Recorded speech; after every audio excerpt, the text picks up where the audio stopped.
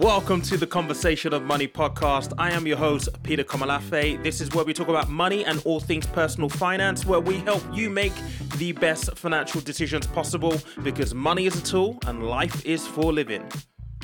This week, we're going to take a little bit of a different tact and talk about neurodivergence and money because it is quite an important topic.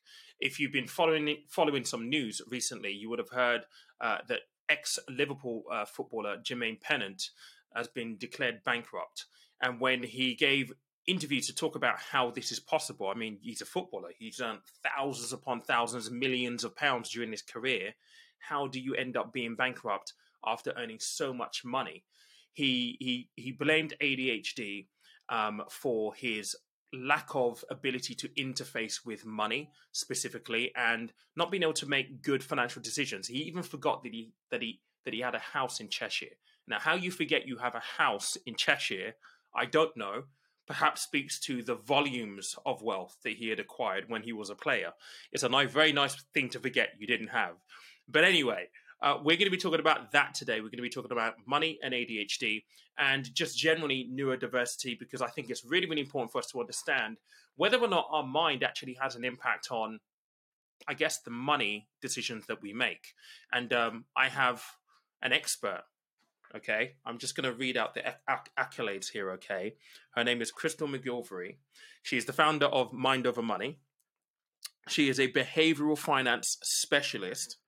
She's a mentor, coach, also a chartered accountant, but she's also recently just won the award as the Great British Business Awards Rising Star. So I've known Krystle for some time. It's a pleasure to have her on again. Krystle, thank you for joining me. Thanks, Pete. The way you read that out, oh my gosh, thank you. I'm happy to be here. And just before we started recording, if you're listening to this, and especially if you're watching this on YouTube, I kind of said, well, we've known each other how long now? What, 3 years? Yeah, I think maybe? for sure. Yeah, at least 3 years. Like, your accolades have grown big time. Like, the list has got really, really long. So, and it's nice to see because it's all about progression and evidence of progression as well. Yes, and I can get quite aggressive with that stuff. So, yeah. And so you should. You worked for it. It wasn't free. So give the viewers and the listeners a brief intro to you. I definitely haven't done you justice in that little brief accolade drop. Thank you. I guess to bring it all together, my area is finance, behavioral finance, understanding how the mind works and how it affects your financial decision making. And of course, like the topic today, neurodiversity, and how that influences what you do with your money and you as a person. So I talk a lot about confidence. My company, Mind Over Money, does work with organizations and individuals on their finances. And we focus a lot on the psychological aspects of your financial decision making, not just kind of, here's a bank account, go and open one. And then on top of that, I'm a board director for 2 charities. I mentor. I'm part of plenty programs offering mentorship. I'm a coach. And I draw. Always put that in there because that's all that work stuff, but I have a bit of fun too. All right, so let's jump straight in. Yeah. What does, when they say neurodiversity, what does that actually mean? Because it's quite broad in terms of what it actually covers, but what does it mean for those people who may not know? Yeah, it's a word that I think majority of people are not familiar with. There's been so much more attention on it recently, which I think is wonderful because that means people are getting support. And basically, it's a difference in the way that your brain functions cognitively, in terms of the wiring, how things connect up, what has high activity, low activity. All of that is slightly different in people who are neurodiverse, which then, as a consequence, as you can imagine, affects your behaviors. So affects what you do, whether it's socially, whatever it is, so that it starts in the brain fundamentally. And if we, in terms of understanding where it came from, no one's given a definitive answer, but you could think, or we think genetics play a part, kind of trauma as well, kind of what you experienced as a young person. And like I said, the brain differences is where we see, when we do scans of the brain, we can see that the activity in a neurodivergent person is different. All right. How so? How different is it? I mean, because obviously, as people are individuals. So you would imagine that brains don't necessarily have the exact neural pathways. There will be some, but I guess there are patterns that will emerge when you sample a large number of people in a group. So how different are the scans of the pathways when you find someone who's got a neurodiverse condition? Yeah, it's a good question. And in terms of the brain, when we do certain things, certain parts of our brain are supposed to be more active, for example, and other parts less active. For example, if you're trying to be get something done and focus on a particular task, a certain part of your brain is supposed to quieten down to allow you to just zone in and focus on that. And I'm sure here, those who are listening who do have ADHD and understand the issue with focus, that must be like a light bulb moment to you. Fundamentally, it affects the executive function of your brain. So this is things such as your working memory, your ability to plan, time manage. All of that stuff is affected, specifically in ADHD, as I think we're focusing on here. But if we think of other neurodivergent types, maybe autism, it maybe affects your ability to socialize and how you relate and understand signals. Again, going back to just the brain activity and how it differs to the neurotypical person. So that's the other. That's really, really interesting. That's really, really interesting. I did sciences in school, so I find this really, really fascinating. And the ideas of, actually, I would love to see a scan. I'd love to see my scan, because I think we were talking just before we press record here, that there are different conditions. So you've got ADHD, you've got autism, which you've already mentioned there. Dyslexia, I think, is one of them as well. And I was just sharing that this week I recorded my audiobook, and you'd never think that reading was so difficult to do. And in my case, and I haven't taken a dyslexia test yet, and maybe I should, because in my case, what I do is, because my brain is it feels like my brain is firing, I don't actually read the words. I read a collection of words, and then I try and make sense and connect them. So even when I'm reading something that I wrote, I know what's on the page, but I'm not reading the words, and I'm then substituting words because in my head I'm formulating what I know that I meant, and it meant that it took longer than it needed to. I got really frustrated with myself, and I probably do need to take the test. And I'll be interested to know whether I do have some form of dyslexia at age 43, if I do find out that I do. But I know that you've had your own experience of this as well. Yeah, and I mean, hearing you talk about it, and like we said just now, I mean, I feel your stress and I get it. So yeah, I was diagnosed when I was doing my master's, and it started with a similar thing. I was reading a bit of text and I had to answer the question. It was a question basically, and where you're sent a link and you answer anonymously via this link, and then we talk about it kind of 2 minutes later, and 3 weeks in a row my answer was completely different to everybody else in the class, and there's like 30, 40 of us. So I'm like, okay, there's a serious issue here. Krystle, are you okay? Are you drunk? You didn't drink last night, like what's going on? So then I genuinely I genuinely, and I share this, and I'm happy to talk about it, but I was actually worried, because I thought, if I'm getting the answer wrong, when I do the real examination, surely the same thing is going to happen. So yeah, I went to seek support, not thinking anything about dyslexia or ADHD, but they guided me through the gentle process. And hey, why don't you do it anyway? There you are. Yes, and it's interesting because, like we just touched on, and what I've achieved. I've got a bachelor's, I've got a master's, I've got a SEMA qualification, which is equivalent of a master's, and I've done all these things. And people are often like, how are you good at finance? And you've studied so much, and you've got dyslexia and ADHD. And this goes back to the whole conversation of neurodivergence and the lack of understanding. It shows up in so many different ways. I love numbers. I found a way to tackle numbers and be great at it. And my dyslexia doesn't affect that. My dyslexia specifically is with memory and I've forgotten, processing of information. So I don't hear it very well, and I assume and I jump.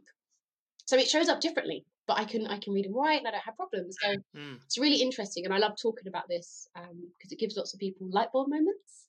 Yeah, it's really, really interesting, because I mean, what we could go on to talk about in a moment is how that actually impacts our financial decisions and the decisions we make with money. Yeah. I wonder though, I'm interested to know this because I think for a lot of people who would be diagnosed with something like dyslexia, for example, right? Um, if diagnosed early, do you feel as though you've been able to do all the things that you've been able to do and not knowing that you had that was a Mm. strength? Or do you think that maybe it would have held you back had you have been diagnosed earlier? Really good question. I'm very proud of what I've achieved, and I will continue being aggressive. But I think I would be silly to say if this was diagnosed earlier, I would have achieved even more, done even better. My scores at school and stuff are not wonderful. They're good. They're okay. I've got to Warwick. Wonderful. But I've not done A star across the board, and I struggled Mm. a lot, whether it's socially or actually with the work. And there were lots of tears, lots of breakdowns. I had to resit my final year with my bachelor's. So I struggled for sure. And it's interesting because hearing me say that, I'm like, and no one ever thought to do an assessment, It's like, I had some real Mm-hmm. struggles. So for sure, I think if that diagnosis came earlier, I would have had so much more support. I say that ignoring the times and, how things have got so much better. But I've got, nieces and nephews and godchildren who are being diagnosed as young children, and I can see the change in their support, and it it, it almost opens up a door for them to actually do more and not kind of sit in their struggle and kind of give up. And again, as much as I'm sharing my story here and talking about my achievements, remember it shows up differently in different people. So dyslexia is like the name, but some people struggle so much more, and that support can be really, really amazing. Interesting. So, why is it that we have, if sticking with ADHD, for example, as a case in here, why does ADHD mean that sometimes it's difficult to make decisions, particularly when it comes to finances? Because again, going back to this example of Jermaine Pennant, he blamed his ADHD for not being able to, look at this stuff and pay attention to stuff and be able to make the right decision. How does that actually work in your experience around the decision making process, taking in the information when you need to make decisions with something as important as money? Yeah, and that this is like the magic question, right? There are so many ways that ADHD shows up in your day-to-day life, right? Whether it's you ignoring something because it's too much to bear, or impulse. For example, we can easily see impulse spending. That's like an easy kind of connection. Or forgetfulness. You forget. Mm-hmm. This is what we're talking about with Jermaine, right? You forget. It's easy. Mm-hmm. And if we, and I'll list some more in a sec, but going back to possibly the reason or the causes of neurodivergence being trauma, some kind of an emotional attachment, we often, or some of us, forget things because of some kind of emotional situation going on there. So emotionally, we don't want to deal with it. It affects timekeeping. If we think of autism, there's meltdowns and shutdowns, and in those times, imagine you've shut down. So if you had a bill to pay or something to do, you're not dealing with it. You're not there. Yeah. Yeah, you're not there, or lack of attention to detail.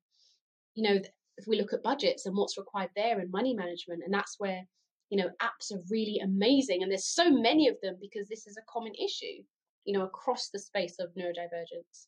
And so something like forgetting your house, it Yeah. sounds crazy on paper, right? What, you've forgotten this massive building? But actually take away the grandness of the size of the material that he's not he's going about his day-to-day life. That then becomes a distant memory of something that he's not involved in every day. So it's easy to forget that, and then obviously your finances are affected.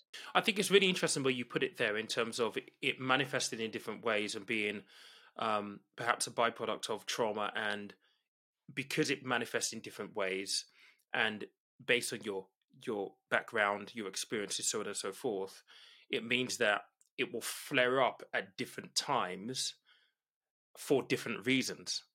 And so, whilst we talk about and laugh about the fact that he forgot that he had a house in Cheshire, it may just be that he was going through a very, very stressful time during a particular period where he needed to make a few financial decisions, and that he's got a house in Cheshire just completely escaped him because he just needed to focus on maybe a coping Yes. mechanism to help him get Yeah. through a certain Yeah. period. And I think when you say this and we talk about this, one of the things that comes to mind is the fact that we always say that personal finance is Mhm. personal, right? And being able to identify from a personal point of view that when it comes to the decisions that you make and the choices you have in front of you, it is personal to you, yes, number one, but it's also very, very personal to the circumstances that you're in at any given time in order for you to make a good decision. And I think that's really, really an important message. I think when we talk about this issue. Yeah, you're spot on. And this term I like to use is called boundary rationality, which is where you, the listener, the viewer, you, Pete, you, I, we are, as we are right now, a complete result of what we've seen, what we've done, what we've experienced, what happened this morning, what we've eaten and how that's affected, us physically. All of those things get you to where you are right now. And how you act and the decisions that you make are a result of all of those factors. And this, I've been speaking a lot about empathy recently and understanding yourself or accepting yourself and relating to others. Because it goes back to that, there's so many factors that go into someone doing something or saying something or whatever it may be. And we need to have empathy with ourselves and with other people and bring that to the forefront when we're trying to understand people. I would agree with that. I think it feels as though the world lacks empathy now, though, to be honest. I think social media has this whole facade on, this is what is kind of is expected, and then people want to, obviously, there's bravado on social media. And it's a shame, really, because I think you kind of lose sight of the important things. At the end of the day, we're people Yeah. with our own struggles, and everyone has a struggle. It's not about looking good just for the sake of looking good for the gram. Is actually being attuned to what the circumstances around you, and appreciating that everybody goes through a journey. And even when you're struggling, you're going to have to call on somebody. You're going to expect empathy from somebody to help you get through. Yeah, and it just makes me think about the whole finance space. And I think we've talked about this before, and the approach to people's finances, that some people are really quite harsh. We all make mistakes. I get things wrong all the time. I'm not going to sit here and say, oh, it's my ADHD. I'm a human, whatever that means. I get things wrong, as do you, all of us.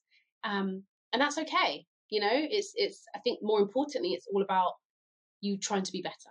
That's it, no matter where you are.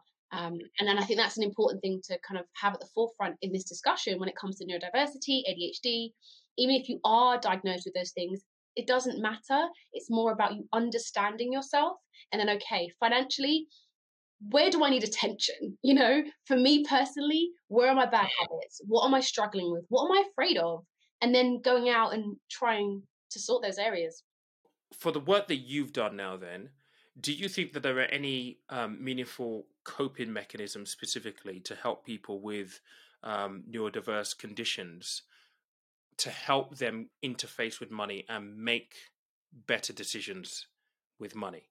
Because I think a lot of the time, it's all going to be about coping mechanisms, and maybe picking a particular time when you have the capacity to take on that information, to be in the headspace to make those decisions. But what have you found to be some good tips or things that people might find useful? Yeah, I like that part. There's a part of that question that I really liked about ensuring you're in the right frame of mind, you're in the right state to, whether it's plan your finances or spend or whatever it may be. I think maybe there's the first thing that sticks out to me here is being self-aware of what's going on with you. Are you feeling upset? Has something happened where you're feeling, emotionally drained or high or low or whatever it may be? And is that possibly affecting how you're behaving right now in life? Obviously, here we're talking about in your finances. And I think that's something that's really key. And often, people aren't taught about money management, obviously, hence why your channel exists and it's amazing. But taking a moment to pause and assess yourself and understand, okay, what's going on for me? psychologically, what kind of habits am I portraying here? What is it I'm doing with my money every week? And then, okay, what is it I want to do? And really getting clear about what's going on. And that we don't naturally do. We don't naturally, okay, I'm going to sit down, and it's not a thing that you learn at school. Your parents are unlikely to teach you to do that. So that's... You don't put it in the diary and be like, I've got a date with myself You to, don't. figure out my money You situation. don't. You Yeah. should. Yeah. You should. Yeah. And But we should. That's the whole point. right. We should. And I think those who don't automatically, like I'm sure you've heard, like budgeting being boring, right? Oh, budget, it's such a negative connotation. And with the work I do, I turn it around. It's forget whatever the word is, but let's go back a step and let's get clear about why we're doing this. What kind of life do we want to have? Like let's make it how we want to make it, and starting there to build a positive view of this part of your life. I think is the one thing that definitely sticks out. Absolutely. I would be interested to know, because there's a couple of things you mentioned there, and I think it is about headspace, and it's about being aware of, I guess, your state at all times and being able to cope for it. And do you feel as though people who maybe have a neurodivergent condition, like money is already it's already complicated, it's already scary. Yes. Is there a possibility that people with these types of conditions would feel that actually this is just way too daunting? This is the last thing I want to be dealing with, because normal people feel like that in at the best of times, let alone when you're aware that actually you don't necessarily process information as well, or you're not quite as confident. Do you think that's an additional barrier for people? So it being yes is my lazy answer. So remember, with neurodivergence, what we're talking about here is a slight difference in the brain structure, right? And the brain functionality. And some of those symptoms are portrayed as emotional dysregulation, for example, or rejection sensitivity. So this is where, if something negative happens, you feel it much more deeply than, say, a neurotypical person. And it's funny, I was just kind of updating my list of articles to write, and one of them was about business. And I know this isn't about business as such, but for example, if you're trying to generate sales and maybe your business or whatever you're doing requires you to go out and seek sales, rejection sensitivity might mean that you're not as, happy to go out and possibly be rejected and told no.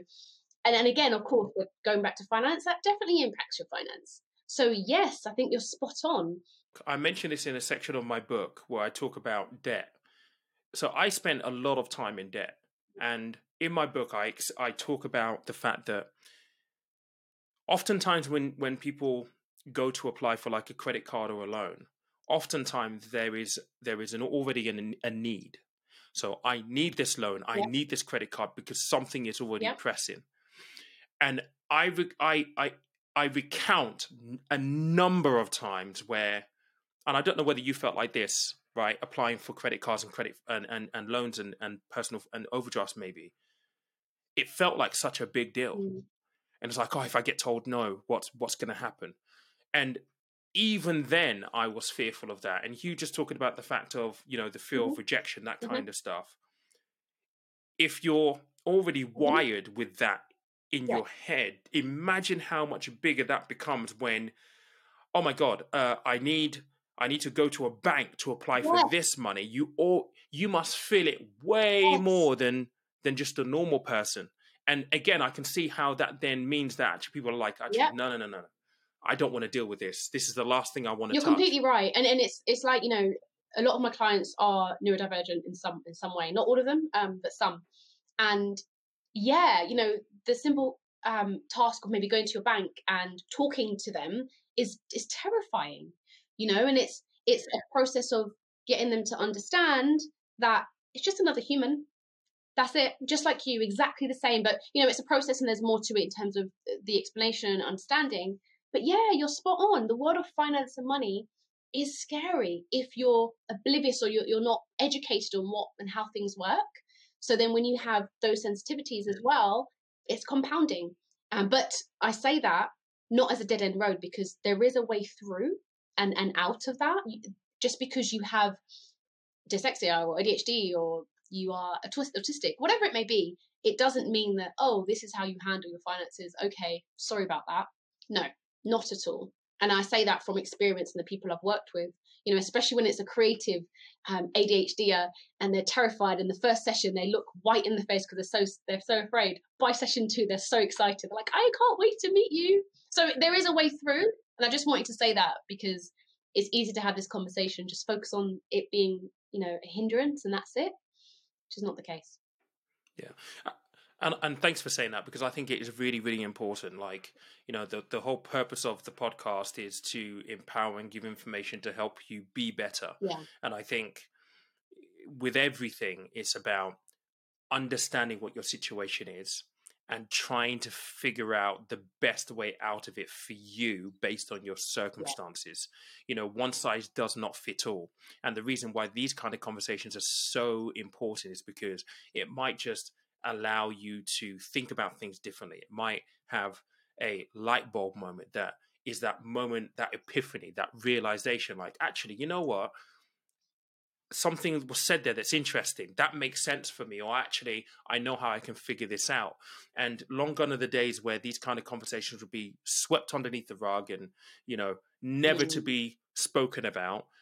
We've got podcasts like this and shows like this to be able to open up this conversation. So again, it's all about encouraging you as viewers, as listeners to, take the information in and really think about, how do you put your best foot forward? Because there will be a lot of tools and coping mechanisms and apps, for example, that are out there to help you. Yeah. No, you're right. And I just wanted to just jump back on your question about, different things that people can do or tools to help them with this stuff. And just another one, just related to what you said, actually, understanding how you work, I think is key. So I have an example of somebody who wanted to save every month. And when we went through their finances to identify where were they spending so much money they didn't realize. And it was actually when they went out for a drink with their friends. Drinks are on me. They did that. Although, yeah. although that £200 spend was kind of what their savings amount was supposed to be. So now they got no savings. And they did that all the time. And, some of this work is pretty deep, and it goes under the surface of just, here's your bank account. It's, when we started talking, it was, okay, so why do you do that? What do you think's going on there? And we kind of continued talking, and we started to see that actually it was about him feeling of value and feeling needed and wanted by his friends. Yes. Mm-hmm. Yes. Yeah. Yes. He felt and you know what? I love that. I love that example. I absolutely love that example because, even if you didn't have a neurodivergent condition, everybody feels like that. I know for a fact when I was in Canary Wharf, there were amount of times that I've been out with the boys and it's like, yeah, drinks on me. And then the bill comes and you're just like, shit, why did I do this? And you're immediately kicking yourself. But bravado, you want to be in with your mates, you want to make new friends, you want to be accepted. Like you do those things on impulse. Yeah, you do. Because again, what we're saying, go down some layers, go beneath the, oh no, I've overspent. Oh, I need to take, I've got to use a credit card because I haven't got enough money. I need to buy this. Oh, go beneath that. Why did you get there? What's happening? And then what's the reasons for that happening? And once you tap into that, then you're almost there, because then it's like, okay, well, I'm seeking that validation. Okay, is there another way I can do it that doesn't involve me spending £200-300 every time I go out for a drink twice a month? There are other ways. And actually, now I feel empowered. Actually, when I go out for a drink, no, I don't need to buy you this because now I know why I was doing it, and this shouldn't be how. It's a really beautiful epiphany moment, and all of us, you listeners, can do exactly the same thing. It's empowering. And you're preaching right now, and I absolutely love it because, again, I cover this in my book as well, because I talk a lot about my own experiences in the book, and I talk about how in Canary Wharf I felt I did certain things and I felt as though I needed to fit in. I didn't feel like I belonged there because I didn't have a university degree, and I was working in a business where a lot of the guys had gone to university. They were very, very posh, and there's just me, and I'm like, I don't really fit in here. So you overcompensate because you don't believe that you belong there on merit. And what that led me to do, and I explain this in the book, is I would then overcompensate in other areas as well around spending and so on and so forth. And it did take, right, I've got to journal and find out how I'm Mm. spending all of this money. And then what happened for me was when I was journaling all of this stuff, the pattern emerged. It was when I was around certain Mm-hmm. people, which turned into certain days of the week, which in Canary Wharf was a Thursday. So it's like, all right, the boys want to go out. We end up going out. It is always one beer to start off with. Oh no, but then it turns out to steak at Boysdale and a bottle of wine, and then maybe back into the city. Then all of a sudden it starts to ratchet up. I found out that in journaling it was, places that I Yes. used to go. So certain times of the month, if I was at a certain place, I would have an urge.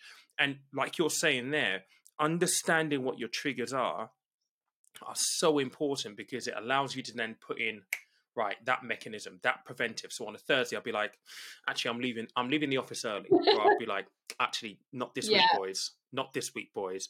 And even though you'd have the peer pressure, you're sticking to your guns and stuff, and it's small battles, but small battles won essentially win the war.